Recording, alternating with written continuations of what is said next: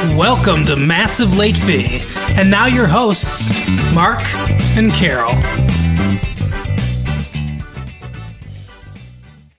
Well, hello everybody. It is November 19th, 1994. This is Massive Late Fee. My name is Mark. With me as always is my girlfriend Carol. How are you doing, Carol? Hey, what's up? We've had a good week here at Massive Late Fee. It's been some exciting times, and we love you. We love all the feedback that we've been getting from our numerous fans out there. We do love and appreciate you, especially, those of you that actually give us the likes. Are you excited for Christmas, Carol? It's coming. Christmas Carol. Yeah, I am. Yes. I'm super excited. What are you going to get me? I don't know. Maybe what are those things you put in your hair, the butterfly type? What? Maybe I'll get one of those for you. A hair clip? I don't know. I'm not gonna the special jelly ones or whatever. I'm not going to tell you what I'm gonna get you though. You know that. Doesn't stop me from asking. I don't fall for that kind of stuff. What do you want for Christmas? That's a more interesting question. What do I want for Christmas? I want the next season of 90210. On VHS? Yeah. All right, well, maybe we can arrange that. What do you want for Christmas? I don't know. I honestly don't know. You never know. He is like the hardest person to shop for, and he doesn't help at all. Well, there's not a lot of things that I like. You know, I mean, you know what would be cool? CDs. Yeah. You know what bands I like. Yeah. And I got that new CD player, so. Okay. Oh, That's a good idea. Good. What I didn't want for Christmas, though, Carol, was a remake of A Miracle on 34th Street. But a remake of Miracle on 34th Street we got, starring a man named Dylan McDermott and Mara Wilson. Do you recognize Mara Wilson? I don't. Elizabeth Perkins is in this too. Mara Wilson was the youngest daughter of Mrs. Doubtfire. Oh, okay. So she's cute. According to Frank Bruni, the Detroit Free Press movie critic, it's outstanding. He ranked it 4 out of 4. Wow. And says that it captures the magic of the original 1947 Natalie Wood film. I don't know about that. But here's the question. Seen it, so I guess I can't say. But if the original 1947 Natalie Wood film was magic, why do we need to recapture it? Why can't we just watch that again? That's the beauty of having VHS tapes. Yeah, and, they could just re-release it in the movie theater. Yeah. But I guess they figure new actors might, I don't know. They're creatively bankrupt. I don't know. That's more like it.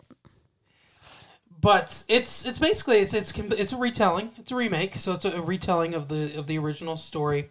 I just, like you said, I mean, the original is such a fantastic film. It really is. And I'm not interested in seeing another version of it, to be honest. Yeah. Even though I do like, what's her name from Mrs. Doubtfire.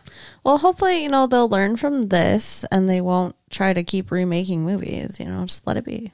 You know what they're not remaking, though? Huh? Is Betamax. Okay.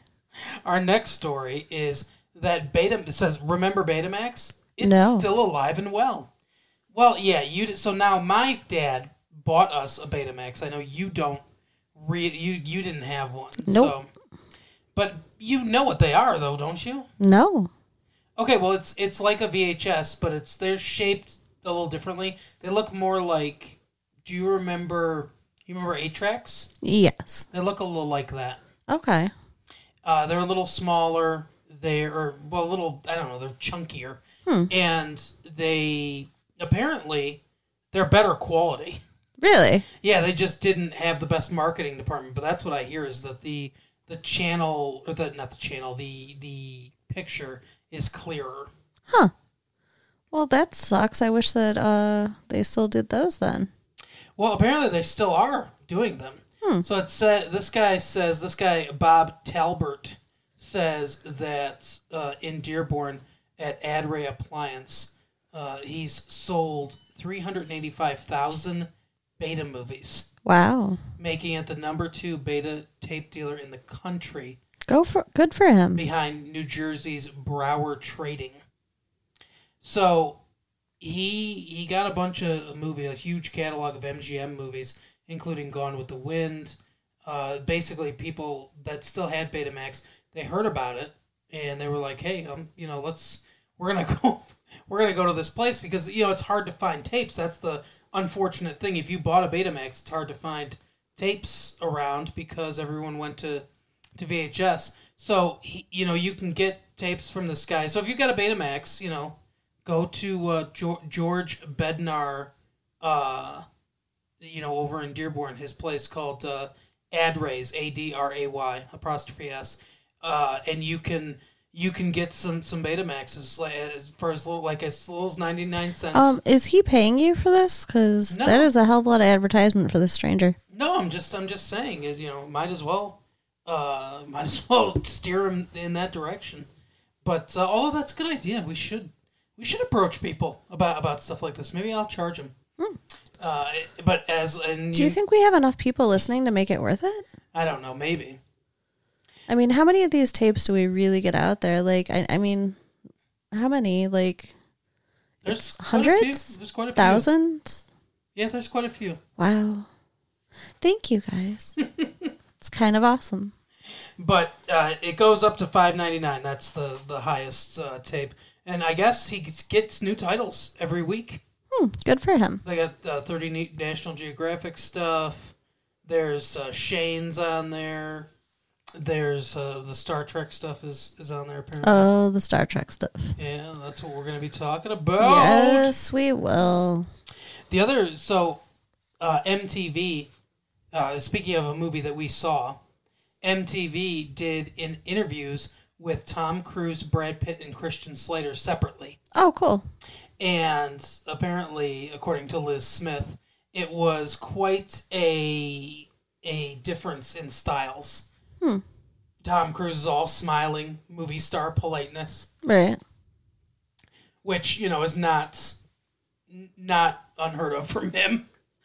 Then there's Christian Slater, who she says appears eager and puppyish. And then Brad Pitt is really a hoot. Couldn't be more different from the questing, eternally depressed Louis from Interview. So Brad Pitt is that new. He's the newness. The newness. Well, he's the new dude on the scene. Okay. But I mean, he's definitely interesting, but I wouldn't call him new. oh, you wouldn't? No. Yeah, he's been around forever. Fucking ridiculous. Why wouldn't you call him new? I don't know. What's he been in before Interview with a Vampire that you wouldn't call him new? Well, I was thinking Thelma and Louise. Yeah, he played a very bit role in Thelma and Louise for like 5 minutes. Uh-huh. But he's not new, obviously. Ugh, ridiculous. And I remember him from that bit role. Yeah, okay. You want to hear your horoscope? Sure. What are you again? I'm a Gemini. I know. You've been held back by duty or by feeling below par for the past few days. The weekend sees a return to your usual verve. A weird phrase. Mine is others have been taking advantage of you, but you're strong enough to let it pass. 2 work better than 1. Kind of like this show. Wow. Yours is heavy. Yeah. You want to, this is funny to me too. So today's test, do you remember what you've read in your free press this week? Why was Dale Chimenti in the news? Apparently he was lost at sea for 51 hours and sued the travel agency. Oh, wow. Was it their fault? Well, it says he's a Troy man. He went to Cozumel, Mexico in February, rented a jet ski type craft. Offshore, it conked out, and he drifted away to be saved eventually by a passing freighter. Wow. So he rented this thing from their service, and it just died. That's awful. Poor guy. Why was Leonard Jeffries in the news? So here are your choices. Obstetrician obstetrician directed care of Engler triplets. Okay. Governor Engler's triplets. Professor's, what's that say? Demotion. Professor's demotion case revived by court, or shareholder made demands of Chrysler Corporation. Let's go triplets. Incorrect. Okay. It's number 2. The Supreme Court reopened the case of New York professor accused of making an anti-Semitic talk and demoted. A court had awarded him $360,000. Wow. Number 3, Timothy Johnson. Why was he in the news? Lost at sea for 51 hours. Same translation. See, we know it's not that one. Obstetrician directed care of English triplets, or shareholder made demands of Chrysler Corp. You pick this time. Or you can see the answers? Yes. Oh, Chrysler. Nope. That's Dr. Johnson of Engler's triplets. Oh, okay. And then picked the wrong one. finally, what about Kerkorian? Obstetrician directed care of English triplets? No. Professors, okay, well, I guess this is dumb, because if you know the answers, we know it's not the professor demotion revived by court, so he must be a shareholder who made demands of Chrysler Corp, and he is. Okay. Kerkorian, already largest shareholder, wants Chrysler to boost value of its stock and let him buy some more. Now, the last thing on this page that I think is somewhat interesting, it says trivia, but it's not really I mean, it is trivia, I guess, but it's not, it's not questions. They're just, it's like little morsels of information. So I guess I could make you guess. Before the inventions, so before these things were invented, what did people use? Toothbrush. What did people use? Their finger? This doesn't seem like it would work that well. Wool moistened with honey. What is that gonna do? I don't know. That sounds that's like making more like sugar on your teeth. What about toothpaste? Leaves. Powdered mice bones. Oh my God, are you serious? Yep. Why? Why would somebody do that? Oh my God. This one is my favorite. Toilet tissue. Leaves. Corn cobs. Holy shit. I mean, well, literally. But I can see it. But man, that would be uncomfortable. That would be. Wiping your butt with a corn cob. Oh, awful. It would do the job though. Yeah, I mean, I can see why they thought, like, you grow the corn, you cut it, you take a knife, cut the corn off after you boil it and everything, and then you got that corn cob left that's, not good for anything. I can see why they thought to themselves, hey, this should work, right? Because it's it's got the fibers and it's ribbed and stuff like Yeah, I get it. Sandpaper.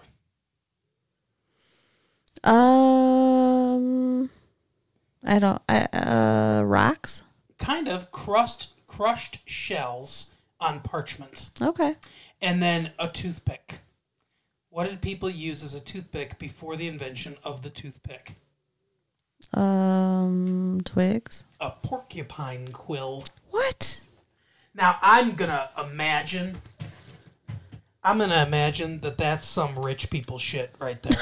Right. That not, because porcupines aren't everywhere, and they're not easy to catch or anything like that. I'm gonna guess that's what that was. It's like somebody having like, oh, the rare porcupine, because everyone else is just using their fingernails or whatever, basically. Right. That's crazy. Yeah. Pretty good though. What was your favorite of those? Powdered mice bones. Oh God! Don't remind. I don't ever want to think about that again. Why would somebody what? How does that occur to a person? Like, hey, I'm going to take this dead mouse grind up its bones, and rub them on my teeth. Yeah, I'm gonna guess they mixed it with some water and stuff like that, made like a paste. Yeah, I know, but ugh. Yummy. No way. No fucking way. Do you think it did anything? No. I don't think so either. I don't think that's helping anybody. Ugh. I'm so glad that we live in this day and age where we have toilet paper and toothpaste. Oh, hell yeah. Yeah, I wouldn't want to be using a corn cob. No. No wonder those people in those westerns always walked like that. Right? Oh, the chafing. Oh.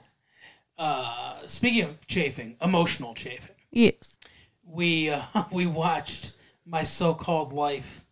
Carol, why don't you talk to us about My So-Called Life?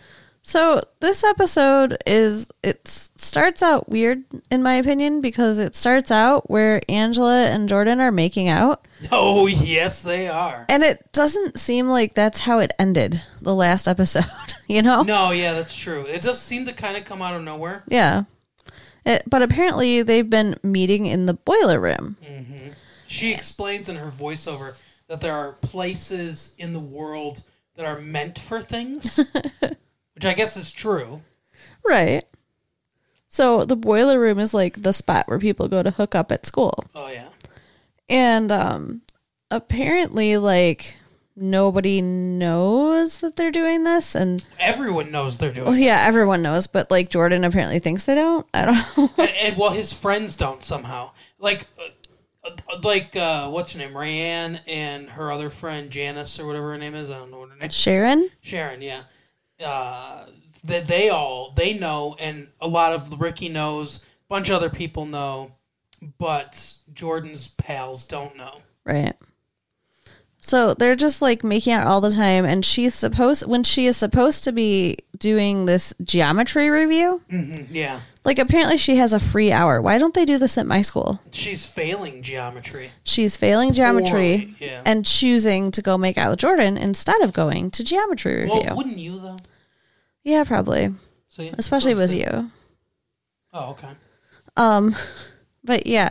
But we don't get a free hour, so. No, we do not. It's not fair. Like, I didn't know this existed, and I want it. I don't know if it does or not. Who knows? Do you think they're going an extra hour than we are? Or do you think that it's just literally they don't have as many classes? I don't know. I mean, maybe she doesn't seem like the kind that would have taken extra. No. Yeah. No. I mean, and the teacher's doing it 5th hour, so it seems like everybody might be free 5th hour. Like, otherwise, there would be people who couldn't come. Do you think that they're doing that instead of having lunch? Why would you give up your lunch? But I mean, maybe that's what it is. Maybe it's like you're going there instead of going on lunch. Maybe. That doesn't seem like that would be allowed. No, yeah, you're right. It's probably against some sort of regulation. Yeah, they have to feed us. It's required. Well, anyway, yeah, she's got, it's a free period, and she's blowing it off so that she can blow Jordan off. Oh my God, that's you're so crude. She's not really doing that. They're just making out, but. Yeah, so they're making out and they don't talk. They don't talk at all. Yeah. They just go down there and kiss. He's just like, she's a pair of lips to him. That's basically it at this point. Yeah, I mean, the episode is called Self-Esteem because it's like she has none. Yeah. Because she's just making out. And her friends are like kind of calling her out on that. Like, oh, yeah. Hey, this doesn't seem like a real relationship. Like, what else are you guys doing? And they didn't think he's really like into her or whatever. And she overheard him talking to a friend about some concert that was coming up on Friday. Yeah. And so she lies to her friends and says, well, if he didn't want to date me, then why would he ask me to meet him at this concert? Yeah, always the smartest thing to do.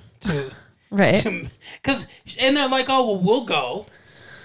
What did she expect was going to happen? Right. Why would they invite themselves on her date, though? That is kind of true. That seems weird. But she did make it sound sort of casual. She wasn't like, oh, we're going together or anything like that. She Yeah. said, I'm going to meet him there. That's true. And when we do see the place, it looks like kind of a casual place. There's a concert going on, but there's also pool in the back. Yeah, he's It's playing weird. pool. It's like, well, it's like in a bar or something. Yeah. It's like a live band in a bar, not like, freaking Pine Knob or... So we speculated that this was a local band. Like, Yeah. obviously, it's not. They drew a good crowd, so good for them. But it's obviously not supposed to be in the guise of the show like a famous band. Like, it's not Red Hot Chili Peppers or something like that playing at this venue. No, it's more like the Mad Pigs. Exactly. So... I like a good local reference. Yeah, shout out.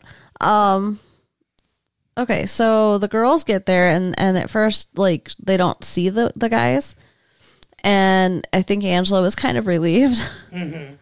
But then her friends are like, no, he's over there playing pool.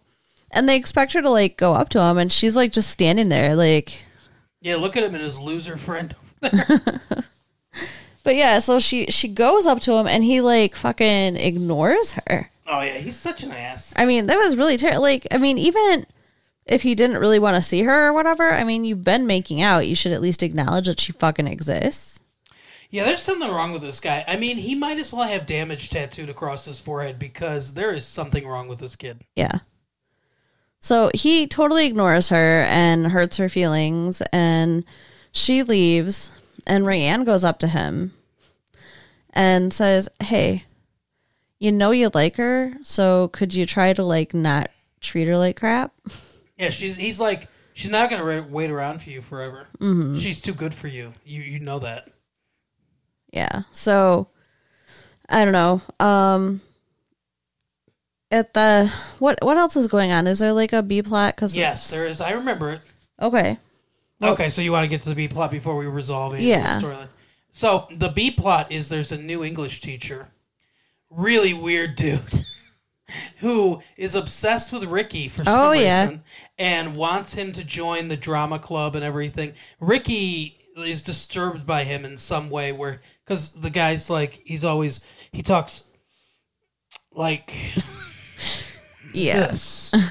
Like it's that Ferris Bueller's Day Off. Have you ever seen Ferris Bueller's Day Off? That English teacher where he goes, in what way is these authors' use of prison?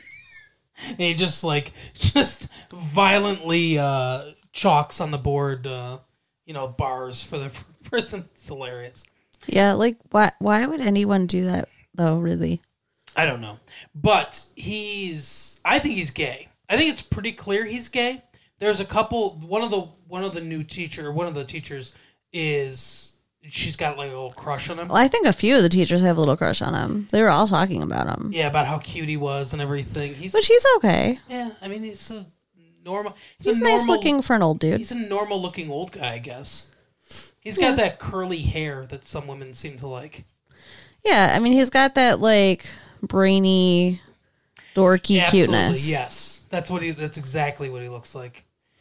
So she goes and she's trying to flirt with him and everything, and he's obviously like a space cadet. His head is everywhere. Oh yeah. And he's kind of ignoring her, even though she's coming on pretty strong. So, and I think he's gay. I mean, maybe not, but I think he's gay, and I think he recognizes that in Ricky as well.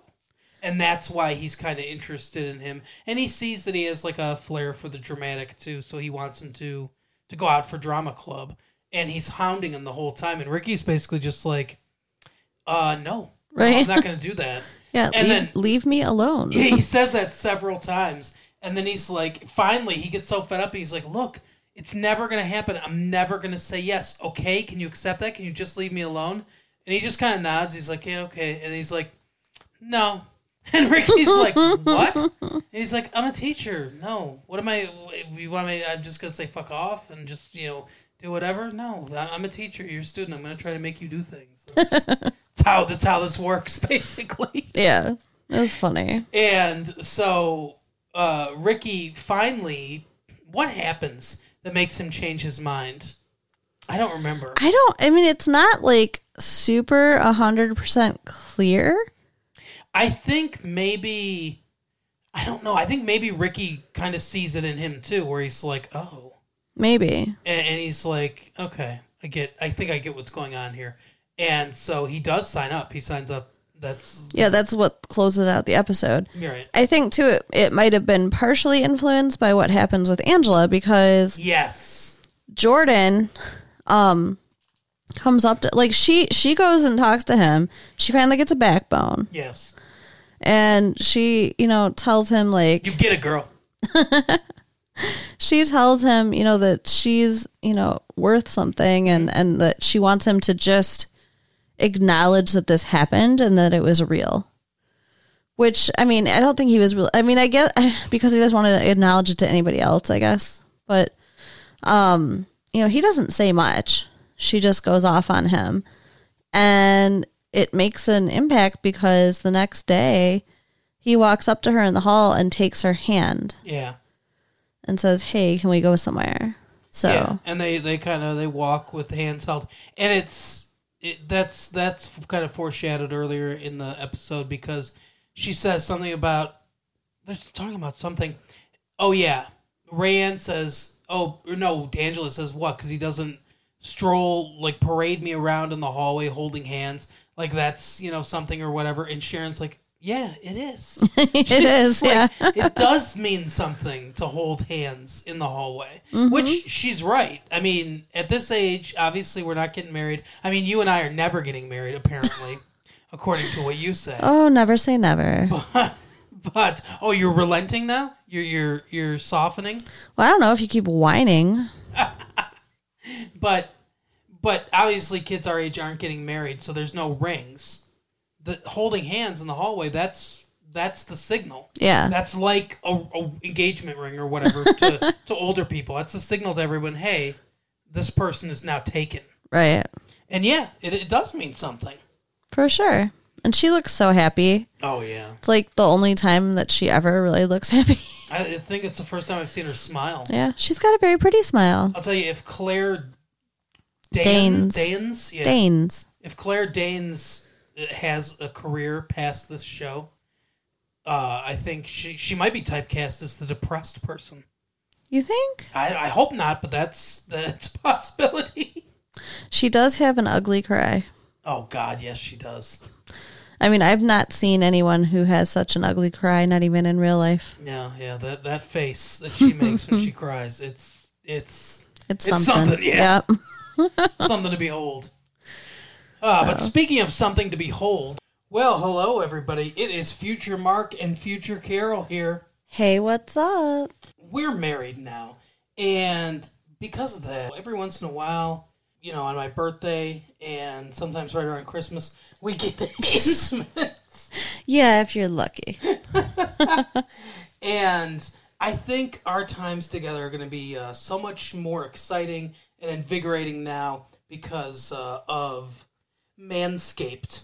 Manscaped.com. It is kind of amazing how much, better it smells. I mean, don't get me wrong. It was great before, but oh my gosh, he smells so good and everything's so smooth now. Yeah, so Manscaped, I'm telling you, I've never Manscaped before, but I use the Lawnmower 2.0. What? Is that what it's really called? That's what it's called. That's funny. So I got the perfect package 2.0. It comes with the Lawnmower 2.0. It comes with a very stylish antimicrobial underwear. It says Manscaped right on it. It's great. And it comes with the spritzer, just kind of freshen you up a little bit. And it comes with the ball deodorant, which, as Carol pointed out, is fantastic. I'll tell you what. I don't know if you've noticed this, Carol, because I usually try to do this in private time, but not in a sexy way, but in a just kind of satisfying way. I'm touching myself a lot more down in that area because it's so smooth. It feels the skin, the lotion. I don't know if it's got some sort of rejuvenating properties or what either, but it feels so youthful. Even though I'm I'm blossoming into my youth again now. Yeah, I really haven't noticed you touching yourself, but I don't blame you because it is smooth. Yeah, it's very nice, and it really, it's a perfect gift. So if you go to manscaped.com and use our promo code LATEFEE, that's all caps, LATEFEE, you're gonna get a perfect package 2.0 like I got. You're gonna get 20% off. You're gonna just love going shaving your goods there, and your partner is going to thank you for it as well. And ladies, let me tell you, Christmas is coming, and this is a gift for both of you. Absolutely. So yeah, get this gift. If you're a lady out there listening, get this gift for your husband. Do yourself a favor. And guys, you can finally say this, and it doesn't sound like an insult. How would you like to suck my butt? That would still sound like an insult. No. It's Although I kind of do all the time. Go to manscaped.com. Use our code LATEFEE. Get 20% off, and be the best ball lickers you can be. Oh, God. Yeah. Now back to the past. We saw a film this week, Yeah. as is tradition. I liked it more than you did, I think. Oh, you think so? I think so. Yeah, I think you did. But I mean, I still didn't love it. It's Star Trek Generations. The Next Generation is over, obviously. That show has flown the way of the Condor named the USS Enterprise. And now they're flying off into feature films. So I don't know if this is going to be their only feature film. Tell you what, they need some work. And William Shatner comes along for part of the ride. Basically, it figures as a handing of the torch. Yeah. But what I think is funny is the beginning of this movie, it sets the tone right away, and it's not great.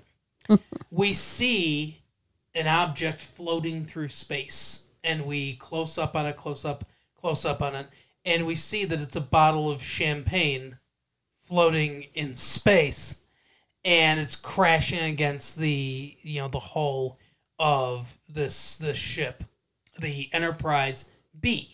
Yeah, I mean that makes sense. They're what do they call it when they do that to ships? Christening it. But it's not epic in any way. It's so mundane. It's like the most mundane thing in the world, and it's not shot in any kind of exciting way. You're watching credits, and you're just watching this thing listlessly move through space, only to crash and explode, which is basically a metaphor for the movie. I guess. So Kirk is there with Scotty and not Chekhov, or it is Chekhov, yeah. And it's clear that it's supposed to be Bones and Spock. The way it's written, because Chekhov at one point, says he's going to do triage, like medical triage, which obviously is supposed to be Bones. Right. And then Scotty, does some scientific, thing or whatever, what a science officer might do, which obviously should be Spock. But from what I hear, neither one of them wanted to be in this because it's basically a glorified cameo, and they thought it was kind of beneath them. And those are the three most important characters from the original series and the original movies. Okay. So it would make sense for it to be those three. Right. But they obviously couldn't get the other two. So the dude from Ferris Bueller's Day Off is there. And speaking of Ferris Bueller's Day Off, Cameron from Ferris Bueller's Day Off is the captain of the Enterprise B.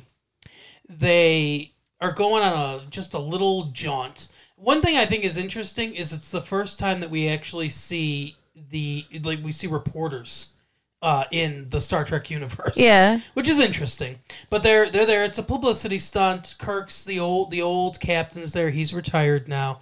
And it's basically like, hey, let's see off the new crew. Kirk's obviously not necessarily really happy about it. His entire character arc through all the movies was his need to command the Enterprise. Yeah. That's the only, as Spock says, commanding a starship is your first best destiny.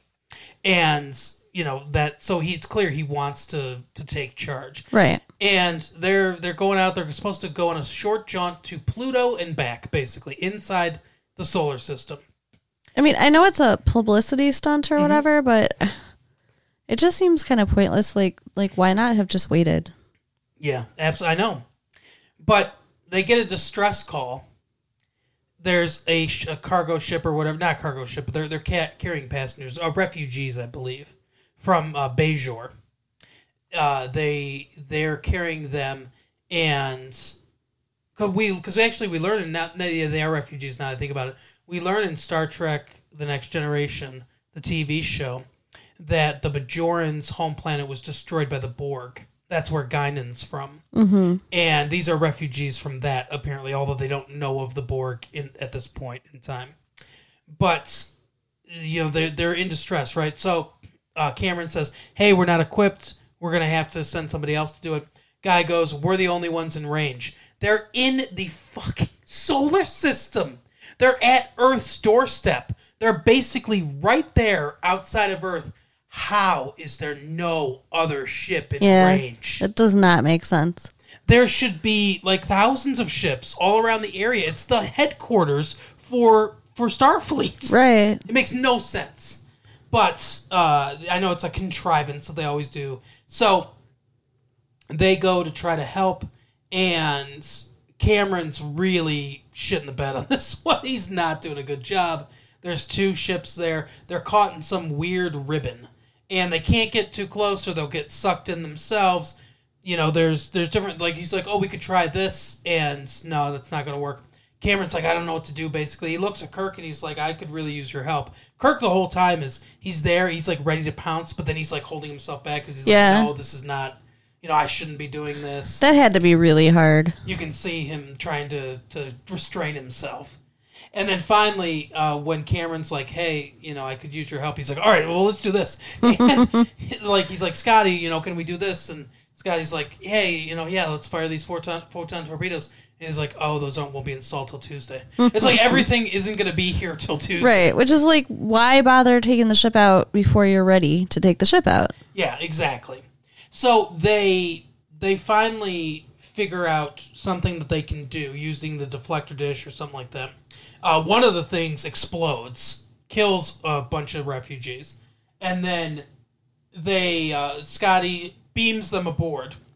Beam me up, Scotty. Right, he gets close enough to be able to beam them up, and I guess Kirk's down in the engineering using the deflector dish in some way to help protect them. I don't remember exactly what the technobabble about it was, but he gets some of them over, including Guinan, and Malcolm McDowell, who's the villain of this movie. Yeah. And they turn away to go home, and this ribbon, which we later learn is called the Nexus, apparently is super vengeful because it lashes out at the ship and strikes it on the opposite side of what's facing it, just so it can kill Kirk.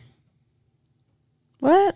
If you look, when the ship's turning, the little tendril that comes out of the Nexus that hits the ship goes around to the other side of the ship. Weird. I did not notice that. Instead of just hitting the side of the ship that it was on. Now, I mean, they could have obviously fixed that by just having the ship turned the other way. Right. But they don't. So, anyway, there's a big hole in the ship and everything. They come down there. Kirk's gone. Presumed dead. Oh, no. Kirk died.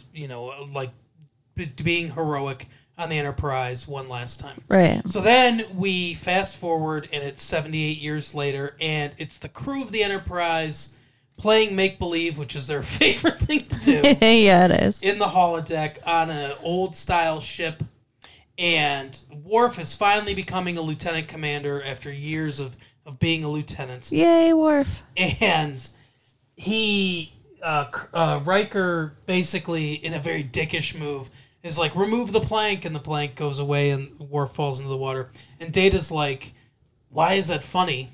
And they're like, oh, it's just like a prank, it's unexpected and everything. And Dr. Crusher's all like, hey, you gotta get in the spirit of things. It's just like an unexpected thing, and it's really funny. He's like, you know what I mean? And he goes, yeah. And then he pushes her over the side. Which I think was hilarious. And then everybody looks at him like, oh my God, Data, that wasn't funny. You're such an asshole. What Right? the fuck's wrong with you?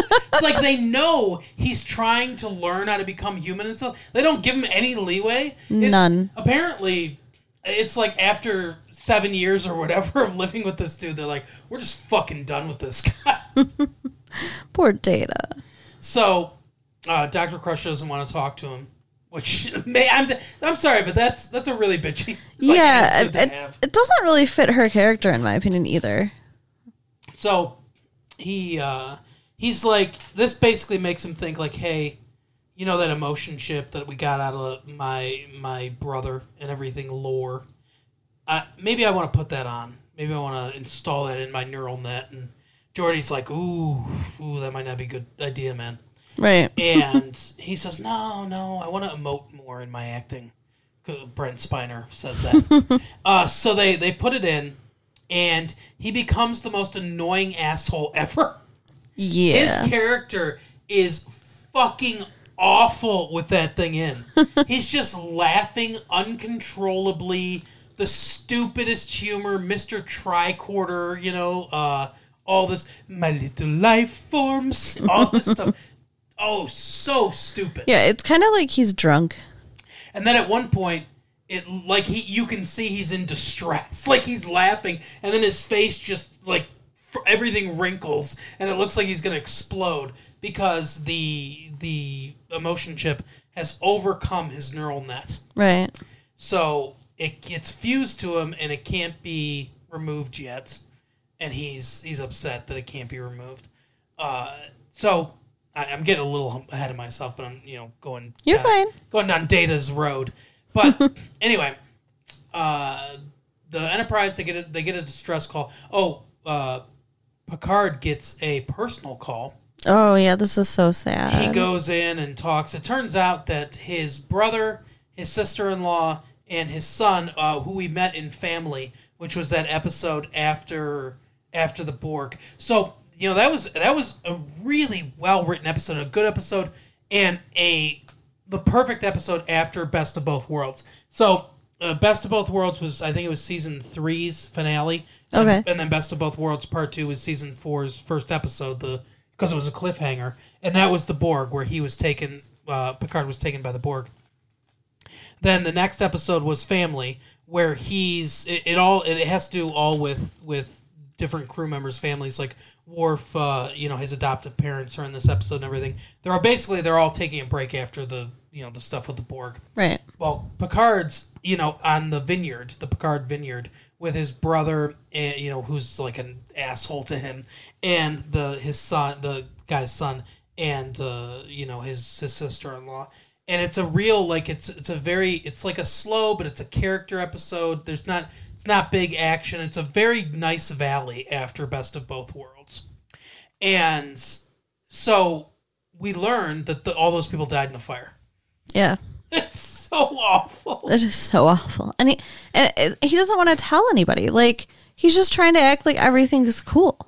Yeah, it ignores a lot of the character growth that Picard had throughout the series. Yeah. Because at first he was really closed off, never wanted to talk to anybody about anything, hated kids. Like it was so weird that they made him like this dick at the beginning of the show, and then he softened, so much over the years to where the culmination of the entire show was him sitting down to play cards with the other people.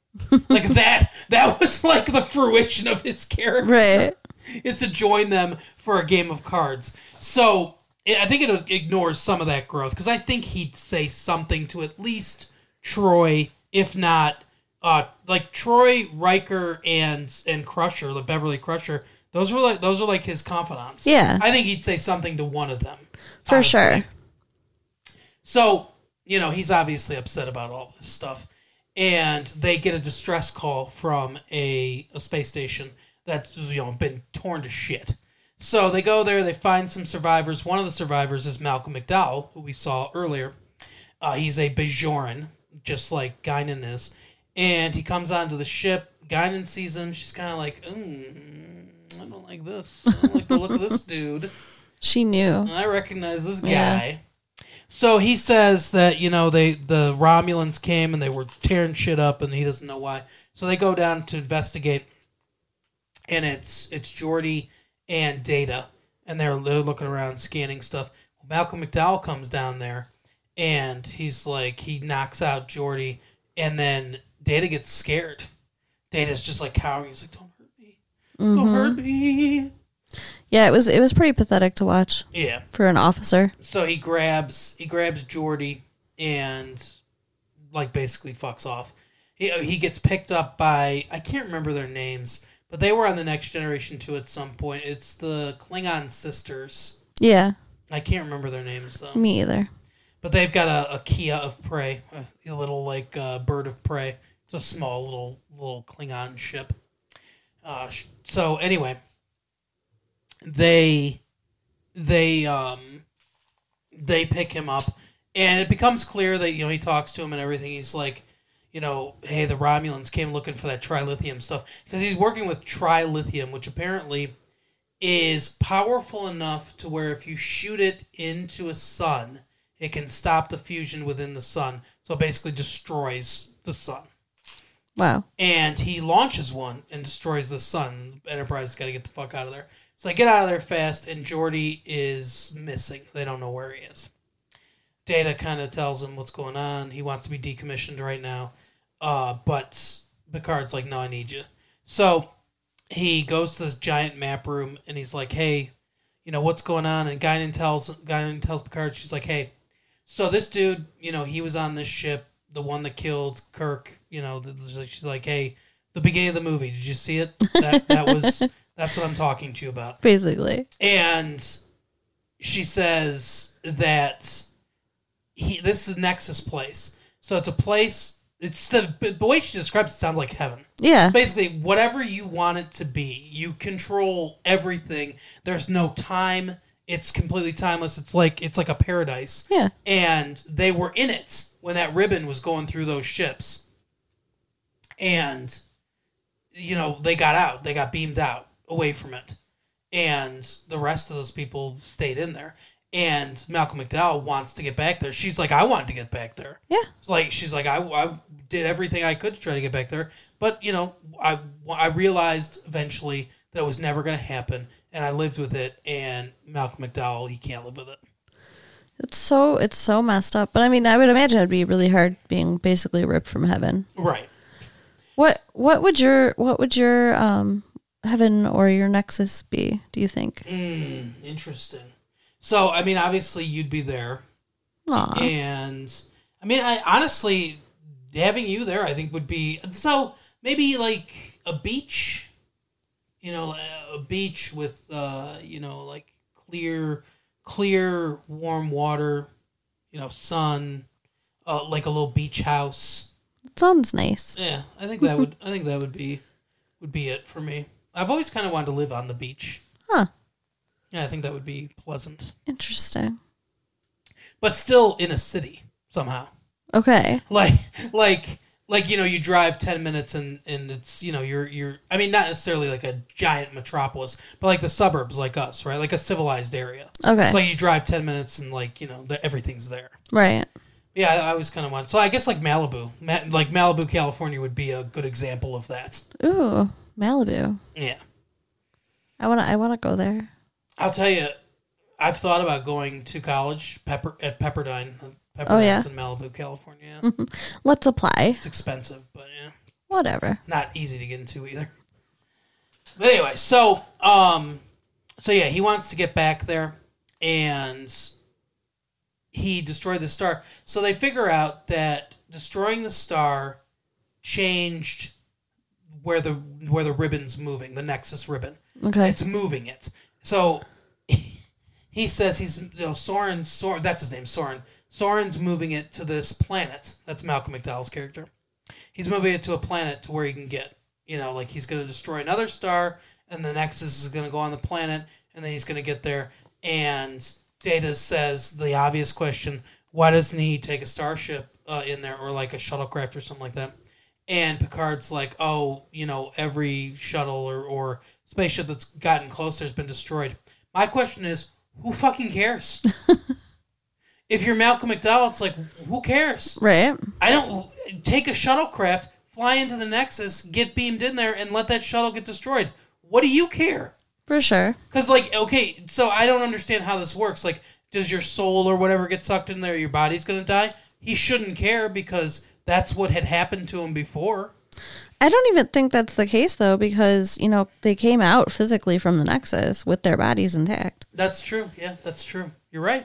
So, yeah, I think, it's dumb. He should easily be, it's a giant plot hole in this movie. One of many. Oh, I know. You really This need movie to is infuriating. nitpick. But this movie's infuriating for it. I know. So anyway, Soren goes to this planet. He's gonna destroy this thing and everything. And so Picard. So first of all, they had captured Geordi. Soren turned him over to the people, and apparently he messed with his little visor thing so that they could see it like a camera. Like they got vision for him. Like he's got a camcorder in his face, Right. basically. And he's like, so they say, "Hey, we've got your engineer dude. We're not giving him back to you." And Picard says, "Why don't I'll be your prisoner, but send Geordi back?" Mm-hmm. And she's like, "Okay, we'll do that." And he says, "Okay, but first send me down to Soren, and then I'll be your prisoner." So it's like, what?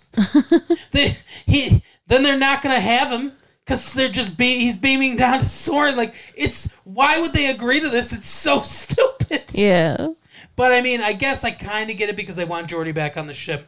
So they beam Geordi over to the ship, and then I can see everything through him, through his eyes, and they see the shield modulation, so they know what to set their phasers at. It will just go right through their shields. So it just goes through their shields and starts to fuck them up and everything, and then Worf basically says to Riker, "Hey, all those things were recalled because it's like the Pinto, if you hit the back of it, real hard, it explodes or whatever.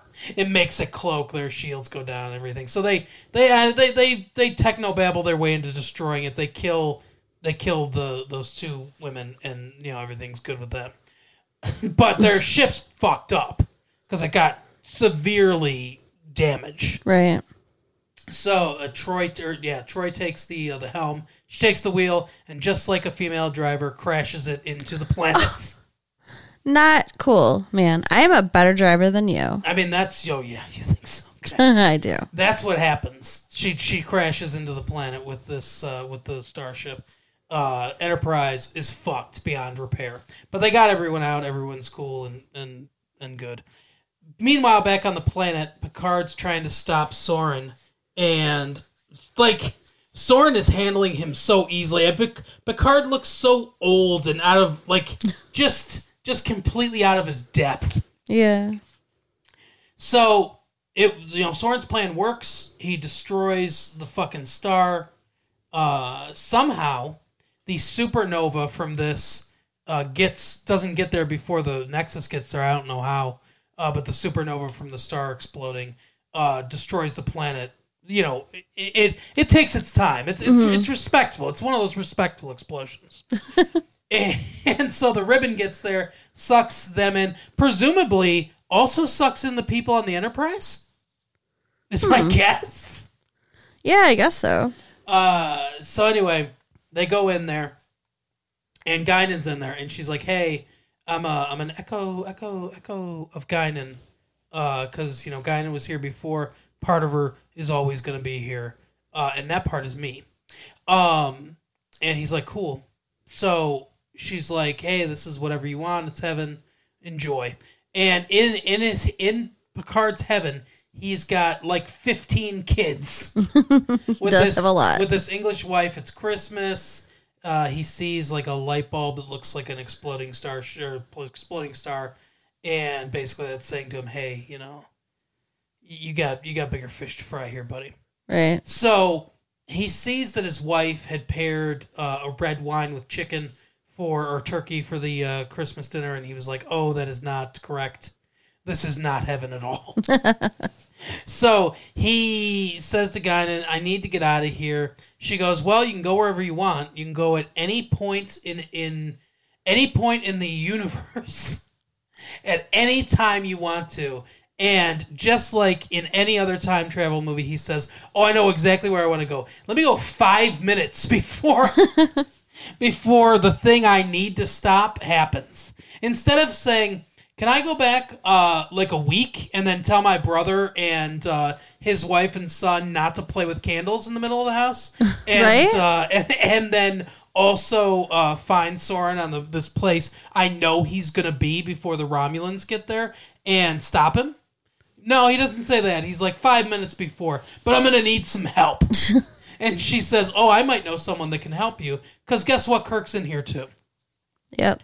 So he goes and finds Kirk, who is, it should have been Carol Marcus, by the way, who's with some woman named Antonia in his house. He's retired, but he ends up going back to Starfleet, and then that destroys their relationship and everything, because he has this need to be in Starfleet and to be on the Enterprise, and that destroys every relationship he's ever had. That's his character arc, basically, his obsession. Yeah. So that makes sense, but it should have been Carol Marcus that he was with instead of some woman named Antonia that we never met and don't have any feeling or caring of. So, anyway, he's making eggs, some sort of weird alien eggs. Because it can't just be regular eggs. It's got to be, these giant, weirdly colored alien eggs. Right. We're in space. Well, we are. Well, I mean, we're in Iowa or wherever the fuck we are in this, and the Nexus. But, so he starts cooking. Well, this one thing I thought was really funny, too. It shows the difference in their characters. So, Kirk's got his hand right on this, the handle of this pan, and he's stirring the eggs and everything. He's like, hey, hold this for a second, I gotta get this spice. And Picard grabs it and he goes, ooh, because it's hot. Right. It's so funny to me. It's like, yeah, cute. Kirk is way tougher than you. See, this is actually like my favorite part of the movie, is like seeing them interact and stuff. Yeah, this part is fine. But he basically convinced him, he's like, hey, you're dead. Or, well, you're not dead, but this is not real, where we are right now, and you have a chance to matter again. Come with me, and we can stop Soren together. Two 70-year-old men will beat one 70-year-old man there you in go. the middle of the hot Arizona desert. Why not? So they go down there, and, they work together, and they fuck him up. And Picard ends up locking the missile onto the pad, so, it's not going anywhere. And Kirk ends up getting killed. He dies on the bridge heroically, but not the bridge of the Enterprise, just a normal fucking bridge that falls down and really fucks him up. And then Picard piles some rocks over his body and is like, that's good enough. Yeah, it's kind of sad. It's a really lame ending for a very epic character, and that's another big misstep in this movie. Yeah. So then they go back to the Enterprise, and Picard says something like, oh, Soren said the time is like a hunter and all that shit. But I think it's like a friend, just with you there to remind you that, one day you'll die. So take advantage of every moment that you've got, and it's okay that cute little kid is dead. And I shouldn't have come back a week earlier. It's okay. It's so weird. It is very weird. But that's basically the end of the movie. And yeah, then we're going to come back again in hopefully a better film. Yeah, well, we'll see. It was not good. The thing is, like, I really love The Next Generation. Me too. And, I was really looking forward to this. And it was kind of disappointing. I know they've only had one movie so far, but as far as the TV show, I think The Next Generation is better than the original series. Yeah, for sure. I know a lot of dorks out there are going to be like, oh, blasphemy. But it's true. The Next Generation is a better show. I mean, my mom is a Trekkie, and you know, she loved it, and I'm sure there are people that are just going to love it no matter what, that are Trekkies, but Right. you know, I mean, she has like a life-size cutout of Jean-Luc Picard. It's kind of crazy. But The Next Generation's a better show, but the original series did better movies. Yeah. I mean, like I said, I know only one's come out yet so far, and you know they've got a chance to make up for it, I suppose. I'm assuming they're going to make another one. This movie's doing well at the box office, which is you know not surprising. So I'm gonna guess they're going to make another one. But yeah, they need to do a much better job next time around. Yeah, just a better story. They need a better story. Absolutely. But yeah, I mean that's basically it. So we will end this episode as we end every episode with our blockbuster pick of the week. Carol, this week we are recommending Getting Even with Dad. Yeah. There wasn't a whole hell of a lot to choose from. No. This is a Macaulay Culkin Ted Danson piece that has to do with Macaulay Culkin's dad is Ted Danson. He's a con man or a crook. A crooklyn. A Crooklyn. Kind of guy. Yeah, Brooklyn. And he's stealing some coins, and Macaulay Culkin's like, oh, I'm going to take those coins. And spend time with me. I'll give you a coin for everything that we do together. And then, you know, then we'll bond. That's the movie. So, I don't know. Check that out if you want. Yeah, if you like Macaulay Culkin, I guess. It's fine. It's better than this movie that we just saw, Generations. Yeah, that's not that hard. But yeah, it's a fine movie. I don't know. But anyway, Carol, take us home. All right. Well, everybody keep doing what you're doing. Listen and you know, write us at late fee 1994 at AOL.com. Yeah. And tell your friends. Tell them all. Give us some stars. We need the stars. Do you like content? I like content. All right. I like your content. Oh, okay. Well, we will see you next week then. Bye. Bye.